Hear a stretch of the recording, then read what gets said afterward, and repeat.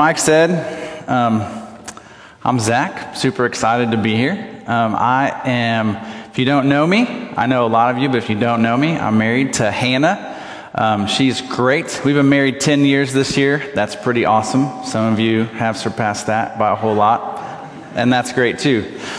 We have a daughter. Her name is Zara. She is 6 years old, and I was sharing, I was talking to someone about her earlier, and she, if you don't know her, she is completely out of control.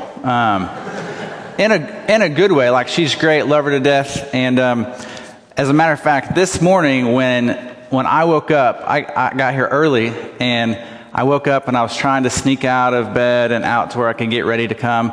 And Hannah goes, "Hey, try to be really quiet, because you don't want to wake up Zara. If you wake up Zara, then your sleep's over." And I was like, "Hey, no problem." I was already thinking about it. And as I'm creeping out the door, this is what I hear. And if you don't know what that means in Zara's language, that means I'm up and I am ready to go. So unfortunately for Hannah, she probably didn't get to sleep much past that signal from Zara. And she's like that from the moment she wakes up to the moment she goes to bed. And she has a lot of energy. And I thought I had a lot of energy until she came along. And now I know that I don't. Hey, through my time with Young Life, I've been a part of Young Life since I was a freshman in high school. That's been a while. I've learned a whole lot of things and experienced a lot about reaching out to folks who are especially high school kids, but even adults in that process. And I hope to share some of that with you today. I know you guys are in a series of evangelism, and I hope just to give a little bit of share what I know from my experience with you guys today. And I thought I'd recap the sermons you've heard the past few weeks. And you heard from Lenny and you heard from Sam. And Lenny shared with you the kingdom of God comes through authentic relationships.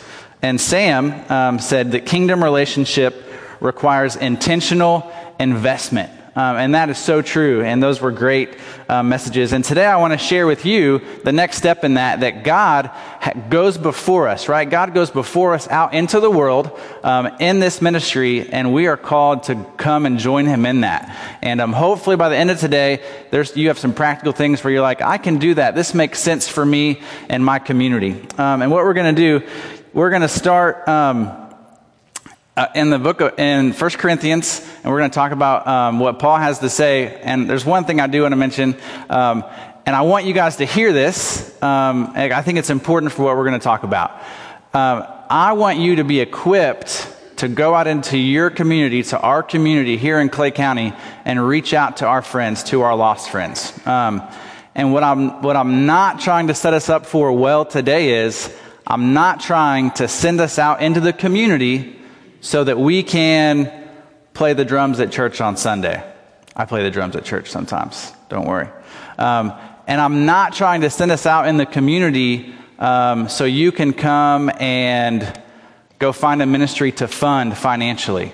What I'm trying to say is each of us have a role. The church is super important, right? We've got to be involved in a church. There's a statistic I heard recently that if high school kids don't grow up being part of a multi-generational church service, chances are that when they leave to go off to college, they won't visit a church that entire time. The church is extremely important for what we do, but also the relationships we have outside of the church are important, and we're called to those. So we're going to jump right in, and the first thing we're going to talk about is, why should we do this? And Paul answers this question directly in verse 23 in 1 Corinthians 9. And Paul says this: "I do all this for the sake of the gospel."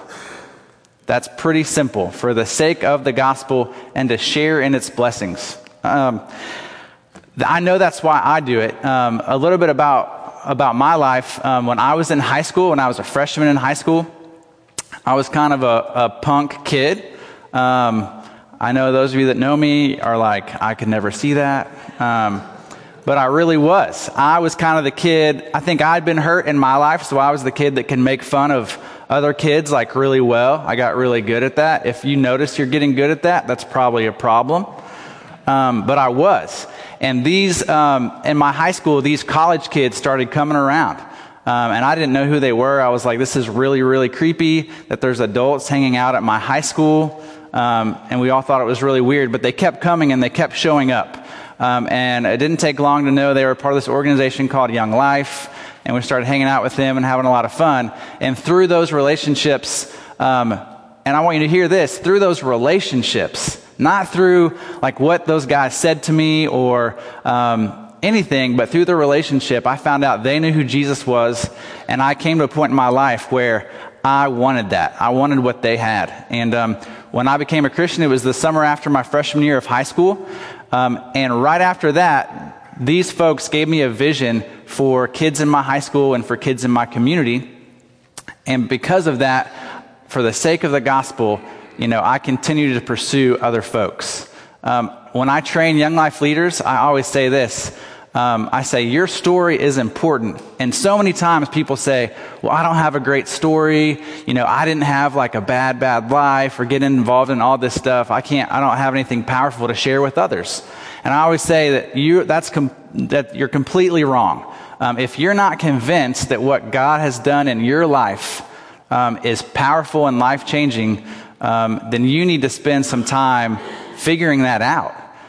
Your story and my story is that we were in death and we were broken people. And then after God and now our relationships with Jesus, we are brought to life and we get to live a life in freedom. And if that's not worth sharing, I am not really sure what is. So we got to figure that piece out first. We have to figure out the why behind moving forward. And the next part, Paul moves on. And he talks about engaging in our culture. So if you want to look at verse 20 and verse 21, it says this, to the Jews, I became like a Jew to win the Jews. To those under the law, I became like one under the law, so as to win those under the law. To those not having the law, I became like one not having the law, so as to win those not having the law. And that's kind of a lot of words in there. And what Paul is trying to say to us is he's saying, hey, I have done everything I can do to share the gospel. I've gotten to know different cultures, different contexts, people from all kinds of backgrounds, and I have lived in those environments with those people and shared life. And what I'm kind of sharing some things we do through Young Life, not saying to you, hey, come do Young Life, go reach out to high school kids, but I'm sharing some things we do and showing you how, hey, I could probably do some of this stuff with those around me every day in life. And this engagement with our culture in Young Life, we call this contact work. We call this going to where kids are.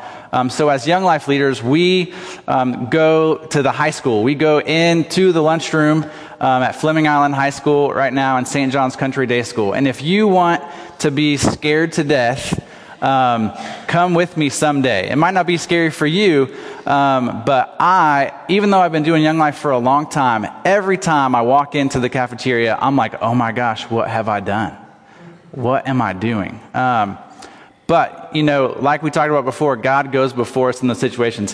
When we're training Young Life leaders, we say, hey, pull into the parking lot at school and pray.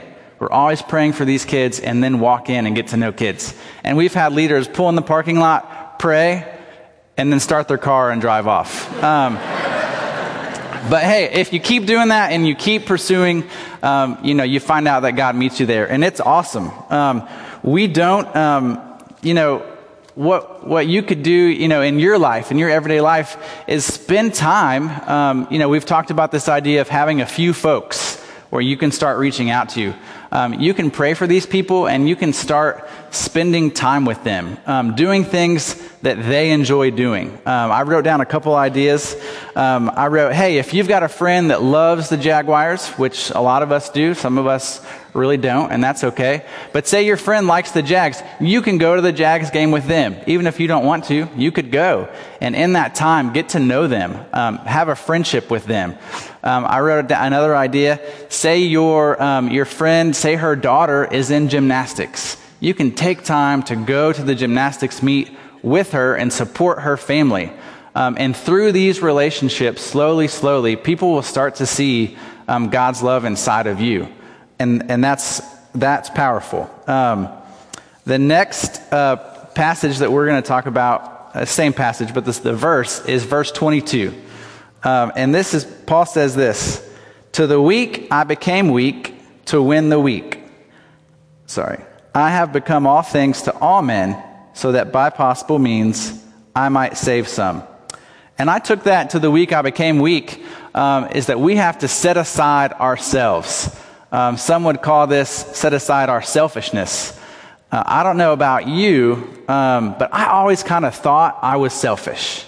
And then I got married, and then like God brought my selfishness and just smacked me in the face with it. Maybe I'm the only one here that happened to. And then I thought I had it figured out, and we had Zara come into our life. And then I was just reminded again. So I'm saying that to say this is very hard. It's hard to set aside things that we want to do and how we want to spend our time. I wrote this down. I want to make sure I say it right. As Christians, we seem to desire this peaceful and perfect environment and friends. That is not the gospel. We have to throw it off. The relationships that God is calling us to engage in will be messy, and these people they're not going to act like we want them to act, right? They're going to come with all of this baggage and a lifestyle maybe that's not like ours. But we're called to engage, and we're called to invest in those and build true friendships. If you want to see how this can be done in our lives, come with me to Chick-fil-A with Zara. Chick-fil-A has a playground, and if you've never been in there, it kind of stinks, right? Because little kids walk in there and take their shoes off and then run around and get sweaty. That's a pretty bad combination. But Zara will fly into that playground. She will become best friends with everybody in there. She will be asking us to set up play dates with those people. And she's very serious. It's not a joke. And that is such a picture, I think, of moving into our community. Zara doesn't have any of these thoughts of, well, she's not, my friend doesn't go to church, or my friend said some really bad things. Or that's not even in the picture. Zara is just set on loving and having the time of her life with these friends. And that's encouraged me. Some of you are like, hey, Zach, this is great. You've given us some good tips to pursue some of our friends. And I haven't really shared you could say this to them and they're going to start following Jesus, or you could have them read this book. And that's not really what I came to say. I came to encourage you to invest in those relationships and start today spending time with these people. In that, naturally, they're going to find out what you believe about God. It's just going to happen. It's going to come up, and you're going to share that you go to church on Sunday. You're going to share that you were going through something really hard, and but through prayer and your time with the Lord, that you were comforted. And these things are going to happen, and they're going to be, if you're praying and pursuing these relationships, they're going to be intrigued to what you have, and they're going to ask you questions about that. And you might see fruit quickly in these relationships, but you might see fruit years and years down the road. I had coffee with a buddy last week. He was my first ever high school kid I knew from Indiana.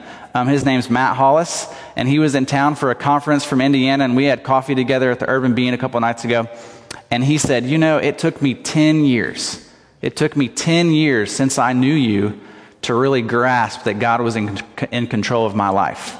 But because of those investments we made in his life 10 years ago, he's now following the Lord and figuring out what that means. So that's my encouragement. My encouragement to you is God goes before you. Start today with these friendships. There's a great quote. I'm not sure where it's from. Sorry. I know that's really bad. But the best time to plant a tree, if you didn't know, was 20 years ago. The second best time is right now. Okay? Right now, today.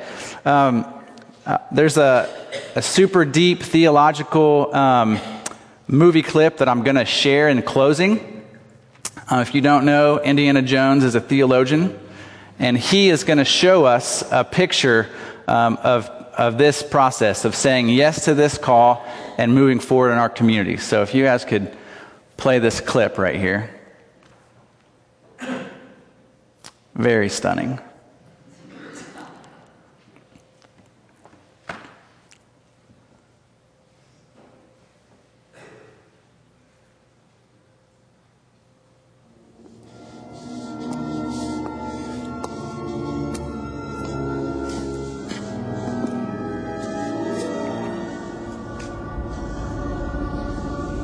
this is what it feels like when you start these relationships.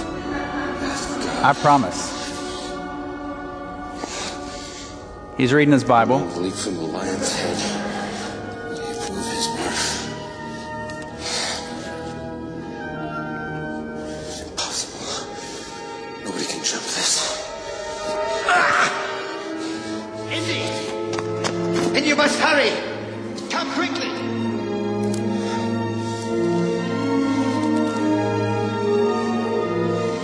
It's a leap of faith. From our heart. You must believe, boy. You must believe.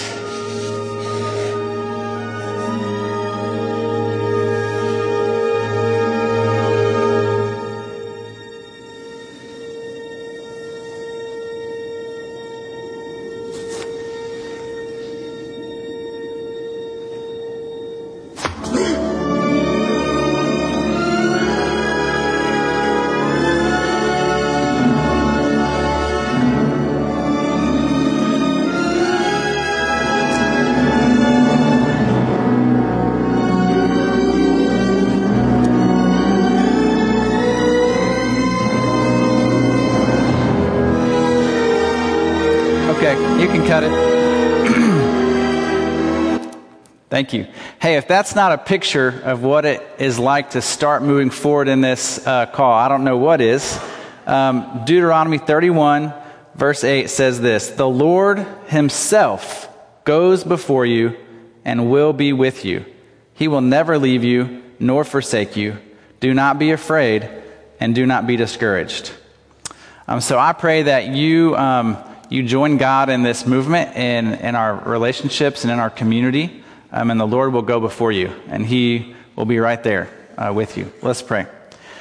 God, I thank you for this time. I thank you for this opportunity here at Grace Anglican Church.